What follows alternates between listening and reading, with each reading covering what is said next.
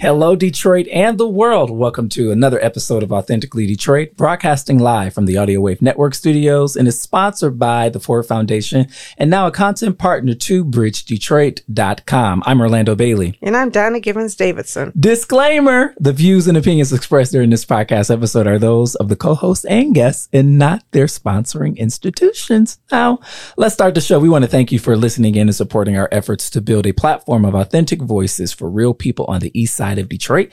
We want you to like, rate, and subscribe to our podcast on all platforms. We drop a new episode every week, so be sure to turn on those notifications.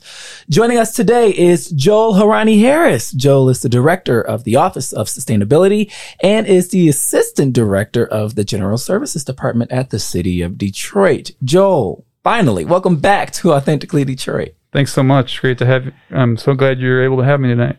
Yes, it's great. We're glad you're here. He's getting ready to say it's great to have you, but you know, our home is your home, Joe. We're happy that you've been able to join us. I think Joel hosts so many community forums that he is not used to being a guest. Yeah, he's not used to being the interviewer. He's used to being the convener. The convener. This is true. You probably convene more people in your position than anybody else who works for the city of Detroit. Disclaimer, this is just your opinion, but is that true? We already did that at the beginning of the show. I was just teasing. Not sure, but planning does a lot of meeting with folks. So, yeah, I want to talk. I know we're going to get to this a little later on, but I definitely want to talk about the planning process that the Office of Sustainability curated a few years ago to develop an overall sustainable agenda for the city of Detroit, which I thought was absolutely amazingly done, Donna Givens Davidson. I don't know about you, but I thought it was very, very well done. So, how is this day finding each of you? It's good. Yeah, it's good. You know, I'm back to my senses. My mother has been relocated. She's happy. She's calling me all the time, making demands on me. And so, you know, she's doing better now. I was telling the first time I met her mama, she was telling me what to do. She had come to an annual meeting and we had a bunch of stuff that we were giving out. And she was like, you know what? This is too much stuff for me to carry. She said, I'm going to go sit down and what you're going to do is you're going to bring me all of the things to my table. Thanks. And I was like, yes, ma'am. Welcome and I didn't even know. Welcome to my childhood. That's how it kind of went. But no, it's really a great thing. I just want to give a shout out. I know we do it at the end to Samaritan Manor, which is on the fourth floor of the Samaritan Center. I have to say that from the moment that she went there, she was just treated with kindness. The staff there are all wonderful. They even let Luna visit with me this weekend. Nice. And so imagine my 4-year-old, well, she's almost 4, so I'm calling her 4. She's 3 and almost 4-year-old granddaughter coming with me to visit somebody inside of a nursing home. Right now, she had a little mask on her face, and I had the mask on my face, and they gave her all of this candy and these chips, so she thought that she was trick-or-treating. Oh, wow. It was great. Wow. Well, we took our kids to my wife's uncle's home as well in Flint last weekend, and it was amazing to see the faces of all the residents light up when they saw kids, just kids being kids. It was just like pretty cool. So yeah. It's really great. You know, my mom had been in a place where they, were so restrictive on visitation, we could barely see her. And the welcome and openness really makes a difference in the mental health of senior citizens. They need to see people they love. And so what a blessing that we were able to spend that time together. I mean, 3 generations right there, just missing the one, right? Was it 4 generations or 3? Yeah, well, if Sarah had been there. That's true. Right. Exactly. Yeah. That's right. Amazing. Yeah. Joe, how is this day finding you? It's great. It's great. I'm happy that more fall-like weather is in the air now, and it's been pretty today, hasn't it? It's been gorgeous. Sun coming out. Finally stopped raining. That was a little much, but doing good. I heard from residents that some folks got water in their basements. I mean, it rained for a couple of days, Yeah, it didn't stop for, I think, 36 hours. So, yeah. And so, the calls are coming in. The calls are definitely coming in. But we want to welcome you once again, Joel, and it's time for Hot Takes. That's right. That's where we run down some of the week's top headlines in the city of Detroit. Today's hot takes are Jamon Jordan, Detroit's unofficial historian, is now its official one. That is by Bryce Huffman at Bridge Detroit. So Jamon Jordan, who finally decided to be a guest on our show this past summer, has been named in a ceremonial title and in a ceremonial role as Detroit's first historian. And it was a big to do yesterday, big press conference. He was all over television. And we want to say bravo to Jamon Jordan. I mean, there's nobody else that we can think of that is more deserving of this honor than Jamon Jordan. I can't even think of anybody who is as deserving as Jamon. He's amazing. And, what I really, really hope is that we move from an unofficial historian to an official historian. Right, because to an official historian to somebody who has more than a ceremonial title. Right, he needs to be paid. Reparations is on the ballot. And we can't even have a serious conversation about reparations without having a serious conversation about Detroit's history. You better say that. And nobody knows our history better than Jamon Jordan. And so, City Council, I think it's possible people are going to vote for reparations next Tuesday. And if they do, then I certainly hope the City Council looks at him as the preeminent expert. I serve on an advisory board for the Wright Museum. Yeah. And there's been a reparations task force on Tuesday evenings. So I'm a member who doesn't go because I'm doing this instead. But Jamon has helped lead the way. And I really think that if we're going to make him this official historian, then we've got to begin integrating our history into both our, public communications and, all of that, but also our public policy. And that kind of connects to you, Joel. I mean, when we look at sustainability issues, and I do that in my class, the sustainability issues class that we at Columbia have right University. now, we always try to locate those sustainability issues in an understanding of the history of Detroit. How did these people get to live in places which are so climate vulnerable? It was not coincidence. All over the United States. One of the people who is helping to teach that class through his book, Toxic Debt, is somebody who you may know, Josiah Rector. I don't actually know him, no. Okay, he was he got his PhD from Wayne State, and he studied and worked in this community for a number of years, and has written an amazing book that's coming out next April. But it's really connecting the present to the past, understanding that you cannot have present public policy without looking at the past. How do we get here? And therefore, what debt do we owe the people who are here and who are suffering the consequences of the sustainability challenges that we have today? Yeah, I would agree. I mean, I think every challenge we're facing today, sustainability or otherwise, is rooted in history. Thinking about Benton Harbor and what's happening there right now in terms of lead in the water. That's, decades in the making, more than decades in the making. So. Yeah. And the cool thing about Jamon is he's always going to do an acknowledgement of the land that we stand on, the indigenous land that we inhabit, but he's also going to highlight the contributions of Black Americans to what Detroit is today. And in his speech yesterday at the press conference, he listed 5 facts that he wanted of people to know about Detroit. Number 1, Detroit is the gateway to freedom, right? As the northern city that borders Canada, Jordan said he wishes Detroiters more fully understood that Detroit was sometimes the last stop on the Underground Railroad. Detroit's role in baseball history, one of the founding teams of the Negro Baseball League, Jamon wanted to highlight. Jazz and blues were just as important as Motown in the city of Detroit, right? And then I'll throw in gospel. I mean, look at look at the tremendous gospel roots here. The battle for civil rights was also fought here. And Detroit is the cradle of Black nationalist thought and activism. I mean, I cannot wait to see the kind of narratives that cascade from, I don't know if he has an office or whatever. I don't know what this entails, but it needs to be more than ceremonial. It definitely does. We need these stories to be told. We really need to teach these stories to our young people and take Detroit history, Black history, as actual history worthy of being taught to kids.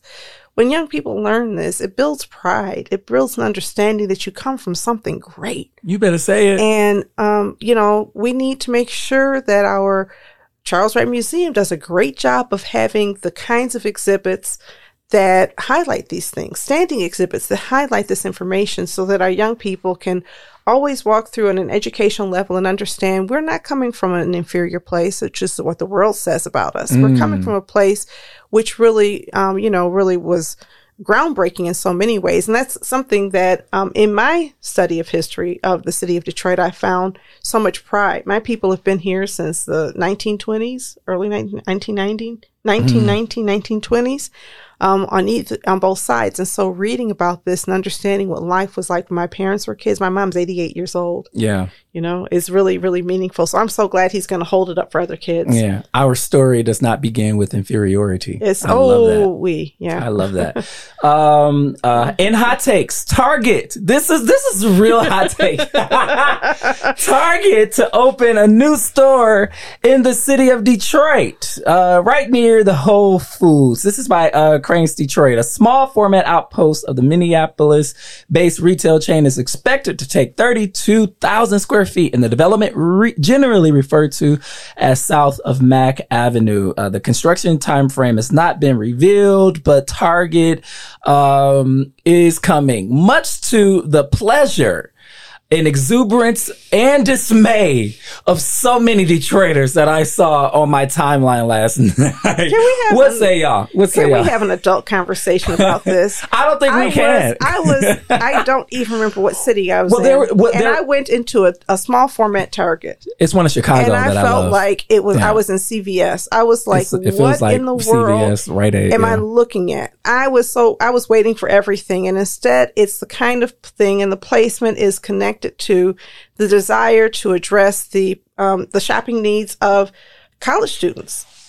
But it doesn't really help me, because when I go to Target, most of the time I'm trying to get Luna toys or clothes. And so I'm going to have to leave the city. And I don't understand how a city with as much vacancy as Detroit, in areas near downtown and, areas west and east, everywhere, we have all of this vacancy. Can't we get a real Target? I don't want to drive outside. And so I think some people are sort of like, that's cool. But does Detroit want big box chains? Yes. Really? Yeah, I think that, when you look at Meijer and the impact of Meijer on the east side and the west side, those big box chains work. The first Target I remember going to was the Bel Air shopping mall. I remember that Target. Yeah. Can we bring a Target back there? I'm not saying downtown, but I think that when you look and someone compared it to Meijer on Jefferson, and hey, that's a beautiful Meijer, I have to be honest. I went in there for the first time the other day. I really enjoyed it. I was disappointed that it was only self-checkout though, but I absolutely loved it. Yeah, but Meijer, that's Meijer's third store, not their first. Yeah. Target's first store, and they say, this is a good first step. And I'm not convinced there will be a second step or a third step, because from what I'm hearing in other places, they're closing some of these stores in other urban areas still.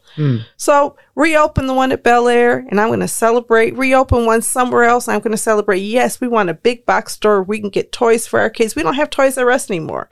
Yeah. That Target used to be right in the same shopping mall as Toys R Us and Kids R Us. Sure was at Bel Air. Yes. That was the place. That was the spot. Home Depot. You get everything. And now, I have to go so far. I'm like, which distant Target do I want to go to get my needs met as a grandmother?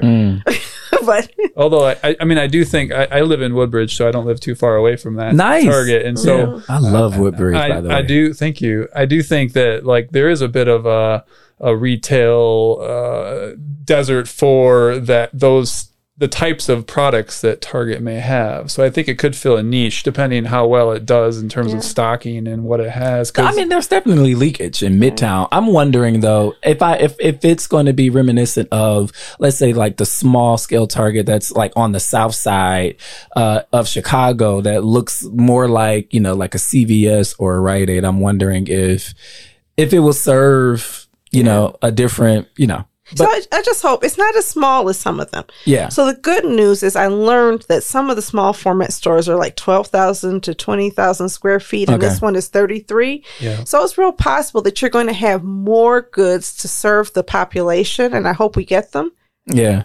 So there are people who were really happy, and then there were people who were mad. This is gentrification. And then there were people who were mad that I wasn't happy. I got called by a good friend of mine, Donna Downer. I was like, wow, Kim Trent, I'm calling you out. She called me Donna Downer on Facebook. I was like, whoa. Oh man, it's not too far. Well, the Target ain't too far from me, and I happen to enjoy Targets on Saturdays. Let me tell you, during the panoramic, the panacea, whatever we're calling it, Saturdays when everything else when everything was closed and Target was open, that was the place that I went to for community. I would walk.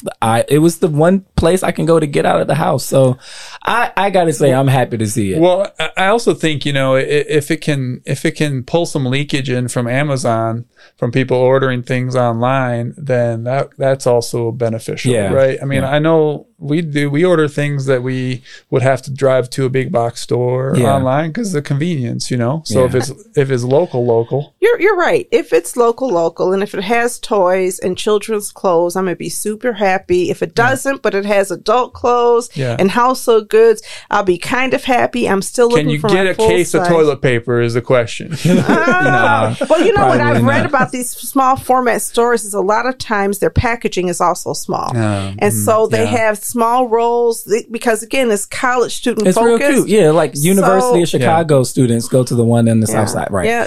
What's up, Wayne State? You're going to do well, and I'm not against that. I just won't celebrate it until I can get the things I want to purchase. Sure. So I'm going to wait and see. How about that? I'm going to be an optimist and say maybe no more Donna Downer. No more Donna Downer. But you want to know the other thing that people aren't really talking about? We're talking about the Target, but there are supposed to be over 300 units above this Target. And I want to see how these units are going to be financed, what sort of rates that they're going for. I'm for real. Okay, Orlando. That's what I'm concerned about. Let me help you out. Yeah. They're not going to be affordable unless this is a studio. It's on Woodward. They're going to be tax subsidized, and this is going to be considered progress. And I'm not saying same script, different cast. Same script, different. Well, same script, just down the street. This is what we see all up and down, and this is a decision. And I'm not opposed to people being able to move into cool new places downtown. I am keenly aware of a housing affordability crisis in our city and the impact of that crisis on depopulation of our city, because people who can't afford $1,700 a month, $1,800 a month for a 1 or 2 bedroom apartment have to leave the city right now. Did I tell you I asked the mayor this question? I don't know if we had this conversation, but I happened to have the audience of Mayor Duggan at the Mackinac Policy Conference, and I asked him this question because I know that the mayor and some of our congressional leadership is going to challenge the census results. But the census puts us at around 632,000. Again, a continual drop and decline in population. And I asked him, is there some sort of a linkage between the housing affordability crisis and depopulation? The affordable units that the city is subsidizing are mainly studio apartments, and they're incongruent for families. Families cannot reside there, right? And so families are leaving the city. I know families that have left the city because they can't afford to live here in the city in quality, affordable housing. The mayor said to me, he said to me, well, families aren't trying to live in apartments. They're buying houses. They're buying houses from the land bank, and they're fixing it up, and they're moving their families into the homes. And I sort of like pushed back a little bit, but he held his ground. I think it is a grave misstep, overlook, whatever, if we continue to build affordable units for people without families. Right. I think that it's a decision that we make. And I think public policy decisions have public policy consequences. If we are intentional about keeping families, we're not going to just allow some of them, and some of them are purchasing homes from the land bank and fixing them up. They got the money to do it if they need affordable units. Some of them just know how to do it. I know people who are doing that. Okay. The question is the scale. How many units are being fixed up like that for families in the land bank in comparison to the number of people who are just looking for a place to live and don't have the time, energy, or resources to fix up a home? It's so much easier to move to Warren, to move to Harper Woods, to move to Roseville, to move to Southfield, to move to Oak Park, Lincoln Park, all of the parks. It's so much easier to do that than it is to stay in the city of Detroit. And I say this with love, knowing people in my family and elsewhere who are trying to stay in the city and looking for quality, affordable housing. It's hard out here. Mm-hmm. And let's do more. And I think as we look at building a sustainable city, we can do. I don't even have a problem with downtown being for rich people, right? Downtowns all over America are for people with money. What I'm saying is we need to match that effort with an effort inside of neighborhoods, parallel effort to be as intentional about building up that neighborhood with affordable housing as we are building up downtown with high-end housing. Make no mistake, I understand there's nowhere in America where a downtown apartment is going to cost what it costs to live inside of a neighborhood. Legit. All right. That wraps up Hot Takes. If you have pieces that you want discussed on Authentically Detroit, you can hit us up on our socials at Authentically Detroit on Facebook, Instagram, and Twitter, or you can email us at authenticallydetroit@gmail.com. For our feature discussion this week, we are talking to Joel about a series of climate town hall meetings that the Office of Sustainability is scheduled to host throughout the first week of November. Joel, what is the Office of Sustainability hoping to glean from these town halls?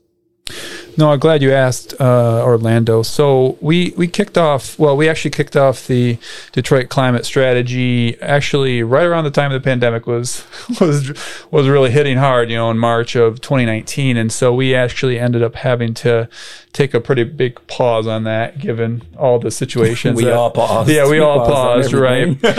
And so although I did onboard a consultant team, and so they were doing some technical analyses, for that greenhouse gas assessment and some other things. But we really re-kicked it off earlier this year in terms of, getting out there, getting things moving again. And so we're really our goal of the office is that we're centering equity throughout the climate strategy. And so, so the goal of these sessions is really to understand, what are people's lived experiences around sustainability issues, and how do we ensure that we're embedding those lived experiences and the challenges therein into the strategies that get created through the climate strategy. Mm-hmm. And so, a few other pieces about the climate strategy. So climate, and obviously seems kind of abstract for a lot of folks. And so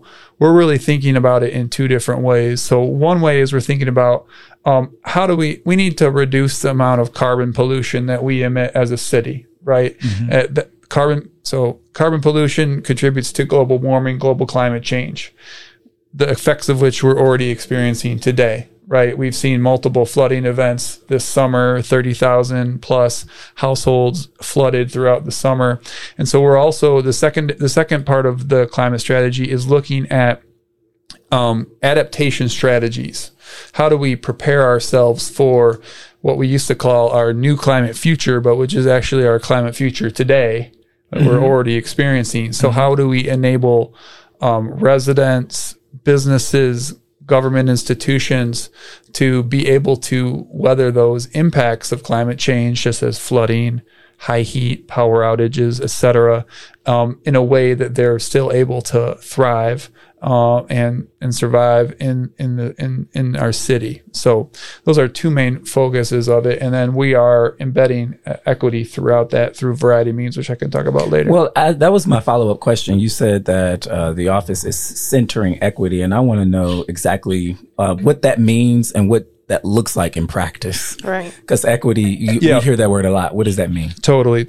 So So, I really believe, obviously, equity is, we want to see outcomes that are equitable, but I also believe that in order to achieve those outcomes and make them as equitable as possible, we need to embed equity into the actual process.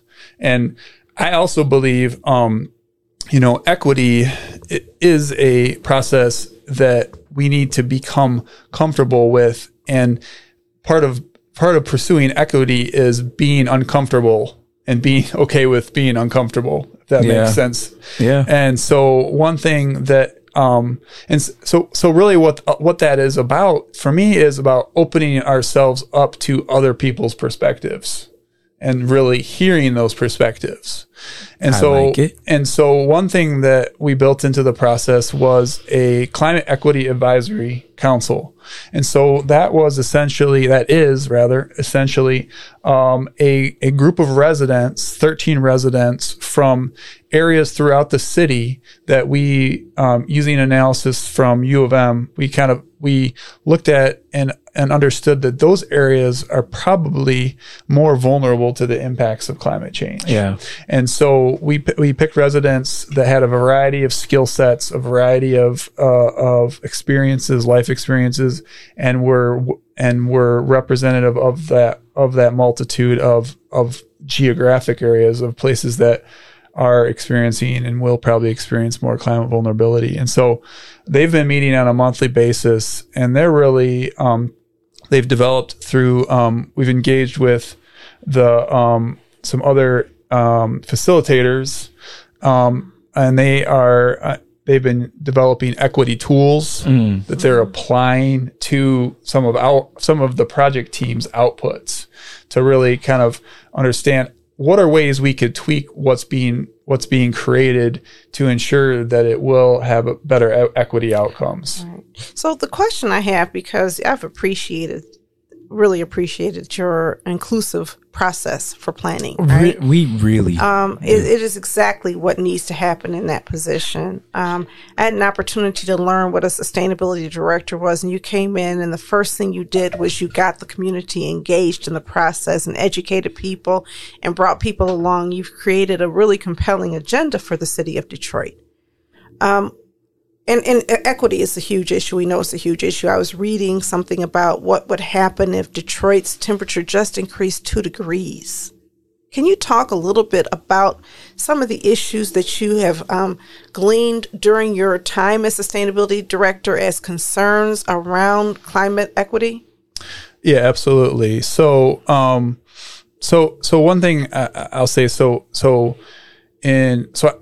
my office was created in 2017, and then we immediately embarked on the Sustainability Action Agenda, which was essentially a strategic sustainability plan for the city to understand where we should be going, how should we be addressing issues of sustainability. Can I just reiterate, that was one of the best planning processes that I've seen the city. Thank you. Yeah, we talked to over 6,000 Detroiters through surveys, through focus groups. We had sustainability ambassadors out in the community talking to folks. We had over 1,500 people respond to our survey, and in that survey, they said that a few kind of data points that I think point to climate vulnerability. And the survey is a little bit dated at this time, but again, it was over 1,600 folks that responded to that. And the top housing challenges that were identified was that 33% of folks identified utility affordability as a top housing challenge,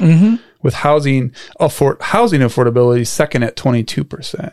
So we know affordability overall is an issue, but I found it interesting that utility affordability was actually the primary issue that folks identified. And we know that frequently we talk about the utility cost burden, they usually say about like 10% of your income would be the maximum for utility cost burden. And we know that, I don't have the figures on me exactly, but we know that I believe over 30% of Detroiters actually experience a cost burden for utilities higher than that 10%. So that's an issue. We also we also learned that, 1/3 of folks reported being impacted by flooding, 51% someone often or very often, and another 30% occasionally. That's a recent flooding survey. So we know that, utility affordability, flooding are all issues that people are tremendously impacted by in the city. And we are seeing already increased temperatures happening in the city, increased flooding happening in the city, all which frankly, impacts people's quality of life very intensively. Yeah, I mean, when you look at the housing quality issue, we were just talking about it, and there's just a study that U of M conducted. I think Bridge reported DMAX. on it. Yep. The DMAX survey. Yep, Yes, the DMAX survey. Mm-hmm. That 37,360 people in the city of households in the city of Detroit are dangerously inadequate. And it seems as though when you start adding flooding and temperature increases to an already dangerously inadequate shelter, now you are really looking at more than discomfort or quality of life. You're looking at life itself, right? Absolutely. Can people survive living in these environments where, right now it is cold outside, y'all. It's the Indian summer. I hate to say that because I think that might be a negative statement. The elongated summer is over, okay? And people still don't have furnaces from the floods. People who don't have furnaces. Not a couple people. A lot of people don't have furnaces. So we deal with these temperature extremes. Yes. One of the exciting things I'm excited about you working on and taking some leadership and actually partnering with us on is this Resilient East Side initiative, saying we can't fix 37,360 houses in the next couple of years, but maybe we can provide some alternative places of shelter in these extreme weather events. Yeah, absolutely. No, so I'm very excited to be working with you on that, Donna, and the idea of a resilience hub, right? And trying to develop a network of those places, whether they be a rec center, whether they be a wellness hub, such as where we are sitting right now, whether they be a daycare center, a child care center, and making the places that people go to and spend time on a daily basis can be a refuge for them in the case of a power outage, a flood emergency, a heat emergency, and then they can go there and be comfortable to be able to spend time in that place.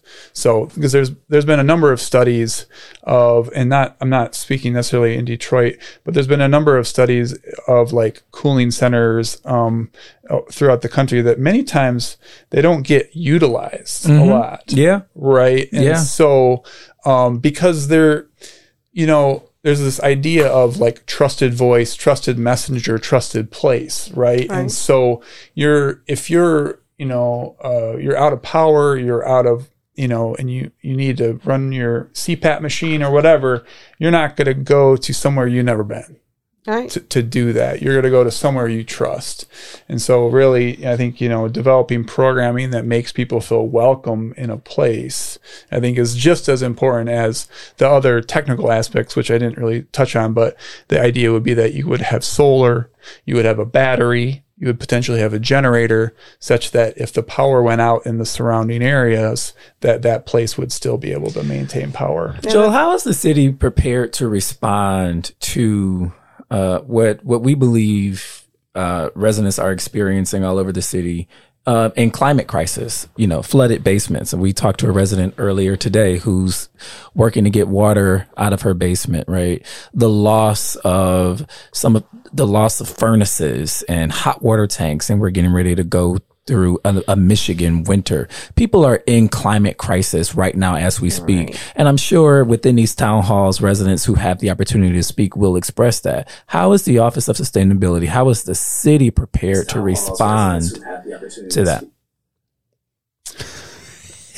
That's a great question. It's a very hard question, obviously. Yeah. Mm-hmm.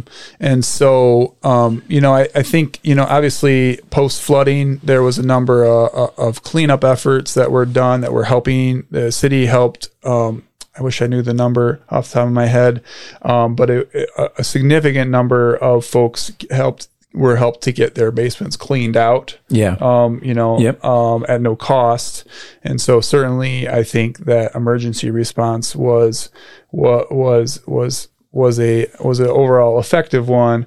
But I think that, I've been talking with some of my other directors at the city, and thinking about how do we scale up programs that can help people make their homes resilient to these flooding events, right? But when I look at what the city really wants to change things. Yeah. The city says, we're going to tear down every blighted structure in the city of Detroit, and we're going to raise however many. So far, I think we've spent about $600 million and counting, demolishing homes. This is bringing it to scale. Yes. Or we say we're going to raise this money for strategic neighborhoods, and there's this big price tag attached to it.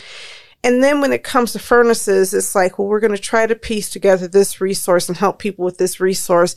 And it feels as though the scale of intervention in these homes is so much less than the scale even of tearing down a blighted home where people don't live. And I'm not saying blighted homes don't need to come down. I'm just thinking through the scale of things. The $30 million for home repair out of an $800 million budget. I'll do the math in a few minutes, but I think it's a very small percentage of those dollars. When you look at that, I guess the question that some of us have is, when are we going to do it at scale? And my other question is, what is infrastructure? Is a furnace infrastructure? Certainly infrastructure inside my home. Great question. But, what is infrastructure? Yes. And will the city make meaningful investments in the kind of infrastructure that we feel? Because a combined sewer system sounds really good, separating the sewer systems. I need help in my home right now. And it's a matter of life or death for some people, or it's a matter of staying in Detroit or running away because you can no longer afford to stay here and live here safely and happily. Yeah, no, it's a great question. I mean, I think to address this flooding issue, I think that we need to do things at every scale, right? I think we saw that in the flooding issue, unfortunately, our basements are part of the infrastructure system, right? We observe that very intimately, unfortunately.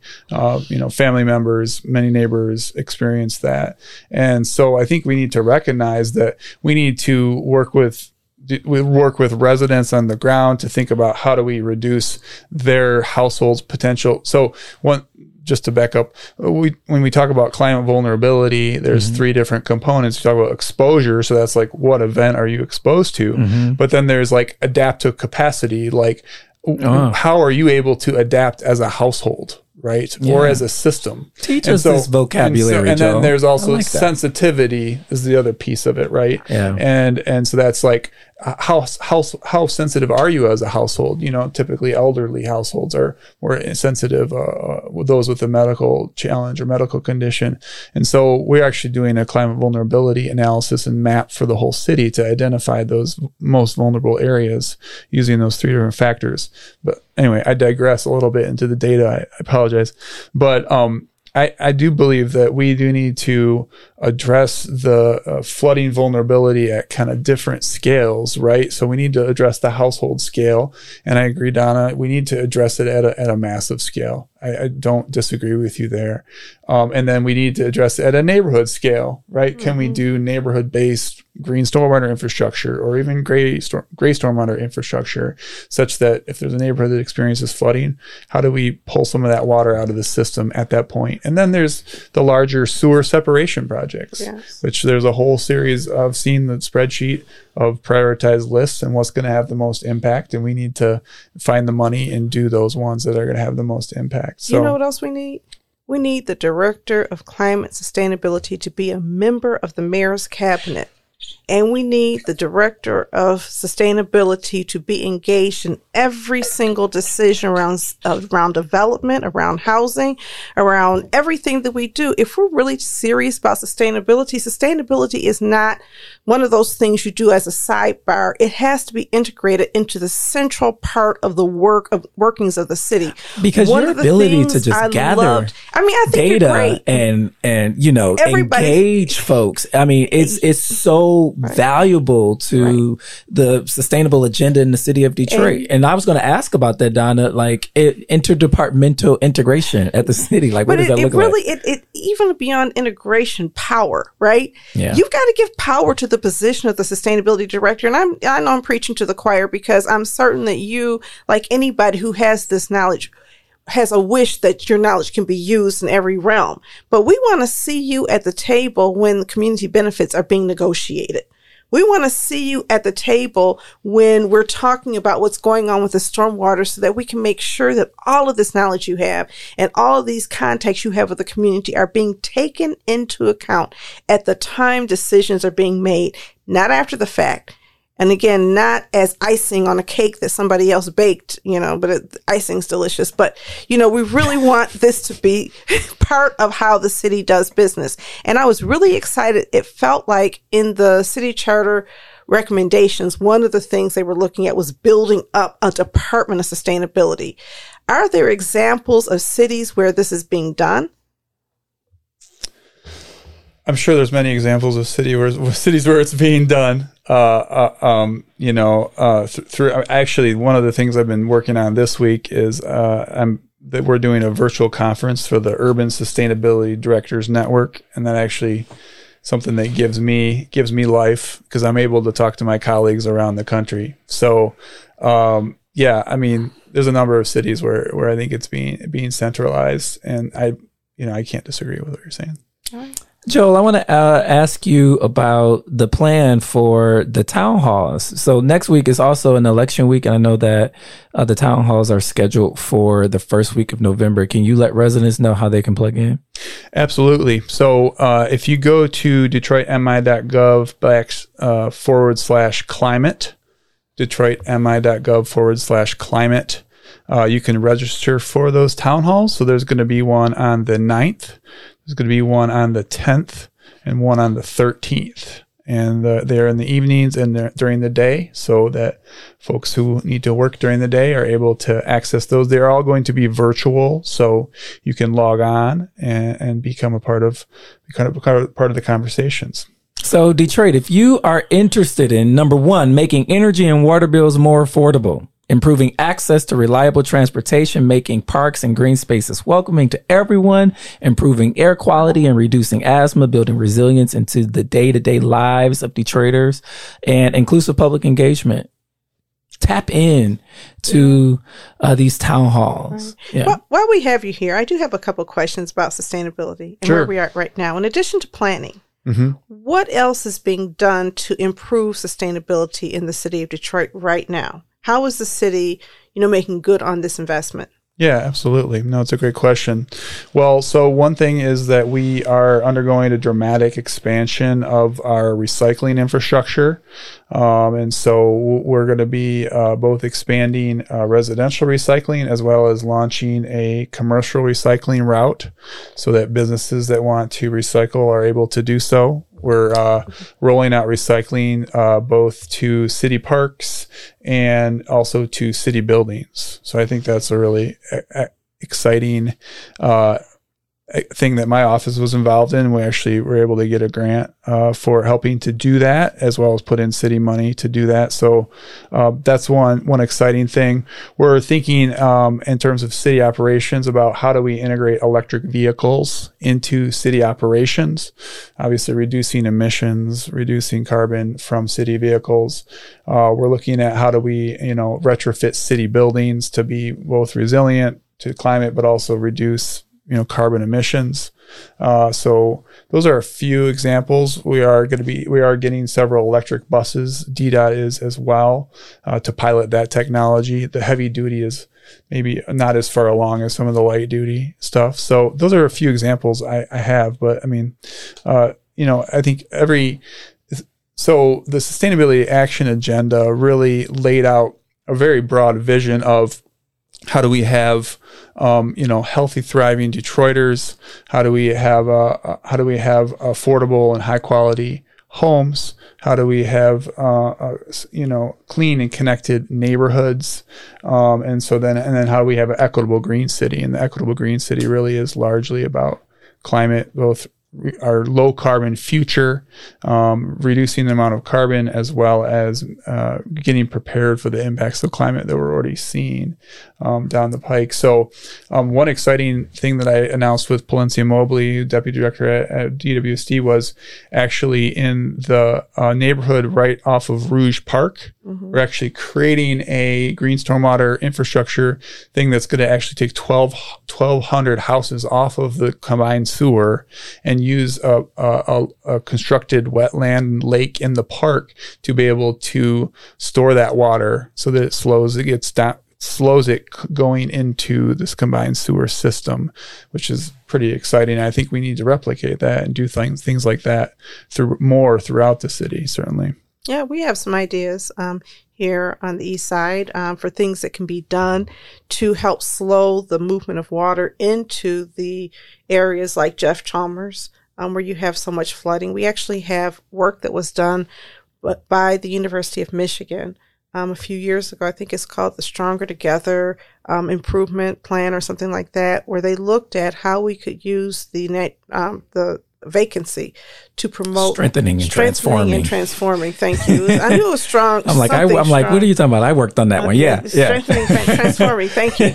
But one of the things we looked at was green infrastructure in the Riverbend neighborhood, which is just north of Jeff Chalmers. Mm-hmm. And all of the vacancy there, we could create wetlands, we could create bioswales and rain gardens and do things at scale to reduce the flow of water from one part of, into that neighborhood. The other thing that I'm really becoming fixated on is this Oakland-Macomb interceptor. And the idea that Russ Ballant popularized that we could create retention basins that would slow the return of that water into the pumping stations. Yeah. So, we can look at things that don't require the separation. Mm-hmm. And if the city is serious about green infrastructure, it feels to me like there are projects that we have conceptualized, not designed, but conceptualized. We know where the lots are. We know who owns them. Mm-hmm. We have a good stock project where we have identified several places where we can divert stormwater from the streets in an area that is just west of here. To what extent can we work with your office to at least bring these concepts to the attention of DWSD, which says it wants to invest more in green infrastructure so that we can begin doing things on the east side? Happy to see it happen near Rouge, but we want it here too. Sure. No, absolutely. No, I think the more of those projects we can get done and get moving, absolutely. So definitely work with my office to move some of that stuff forward, and willing to be an advocate for that, because I think, again, one of the goals and the actions in the Sustainability Action Agenda was, increase the amount of distributed green stormwater infrastructure. And so I think, we need the support of community partners to be able to do that, certainly. And yeah, absolutely. Okay. Because maybe that's one of the ways that we can work with your office, is that you can be a connector to some of the city offices, so that at least you can connect what we're doing in our community level to the stated goals and objectives of the various city departments, because it's really hard to navigate sometimes. Sure. No, that often tends to be my role, is connecting folks at the city. Absolutely. And I know we're not always as accessible as we should be. So certainly definitely want to play that role where I'm able to. Yeah, for sure. All right, Joe, thank you so much for coming on. It's always a pleasure to have you. You're welcome. I am honored to be on the show. I'm a frequent listener to the show, and I get lots of great information and perspectives and grounding when I listen to it. So I'm very honored to be able to actually be on the show and be a part of it. And I think you all have filled for me at least, you've filled a hole in the local news and perspectives infrastructure that I don't think was there before your creation as Authentically Detroit. So I definitely appreciate you all. So we appreciate you. Bless you, man. We are Thank so you. honored. We are honored.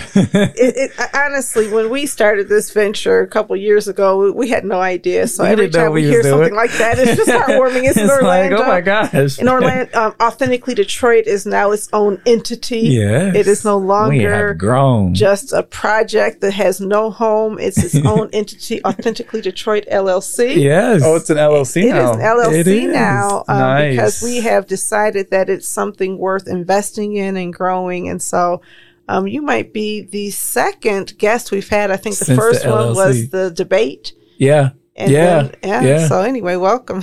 Wow, that's Thank you. exciting. Yes. That's very exciting. Congratulations. Thank you. Congrats to you too, Joel, and good luck with the town halls and the department and everything that you're doing. We are big Joel Harani Harris fans over here.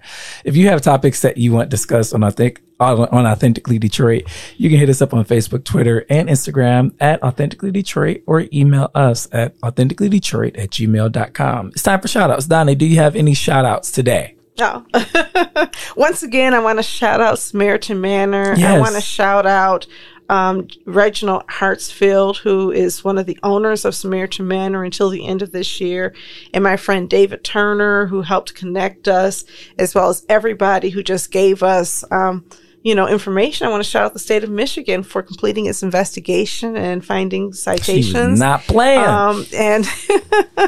And shout out to my mother for being such a strong woman and not allowing herself to go, to just succumb to whatever kinds of treatment people were willing to give her. I'm really happy about that. I'm feeling optimistic. And it's good to see you feeling optimistic and better. I know that Thank this you. has been a tough few weeks for you, and it was hard to watch my friend go through that, but I'm glad that we're seeing light at the end of the tunnel. I want to shout out, Donna, our Facebook audience. We are live streaming on Facebook as we are recording this episode. And it's been pretty interactive so far. So without an announcement or any publicity surrounding this, thank you all so much for taking the time to view us on Facebook. Also, next week, we will be hosting a series of interviews on election day to sort of wrap around what happens at our municipal elections. So be sure to tune in next week. We're going to have some of everybody up in here. So stay tuned. Joe, you have any shout outs? Yeah, definitely I do. I want to shout out all the members of the Climate Equity Advisory Council who have been serving over the last 4 months as, again, I talked about them earlier, but really digging into some kind of wonky topics and really trying to offer some constructive feedback to me and my office and the consultant team that I have on board. So thank you all to that. And thanks to the engagement team who have been helping to facilitate that whole process. Definitely appreciate that. I want to shout out to everyone who is put their hat in the ring for elected office, because that is a challenging thing to do. And I appreciate that. And we need good people in those positions. And so thank you to all who are participating in this in an active way. And then just shout out to my family, my son Theo and my daughter Ruby. That's all. Oh, wow. Hey, Theo and Ruby. Thanks for listening. Listen, we thank you all so much for listening. Until next time, we want you to catch the wave.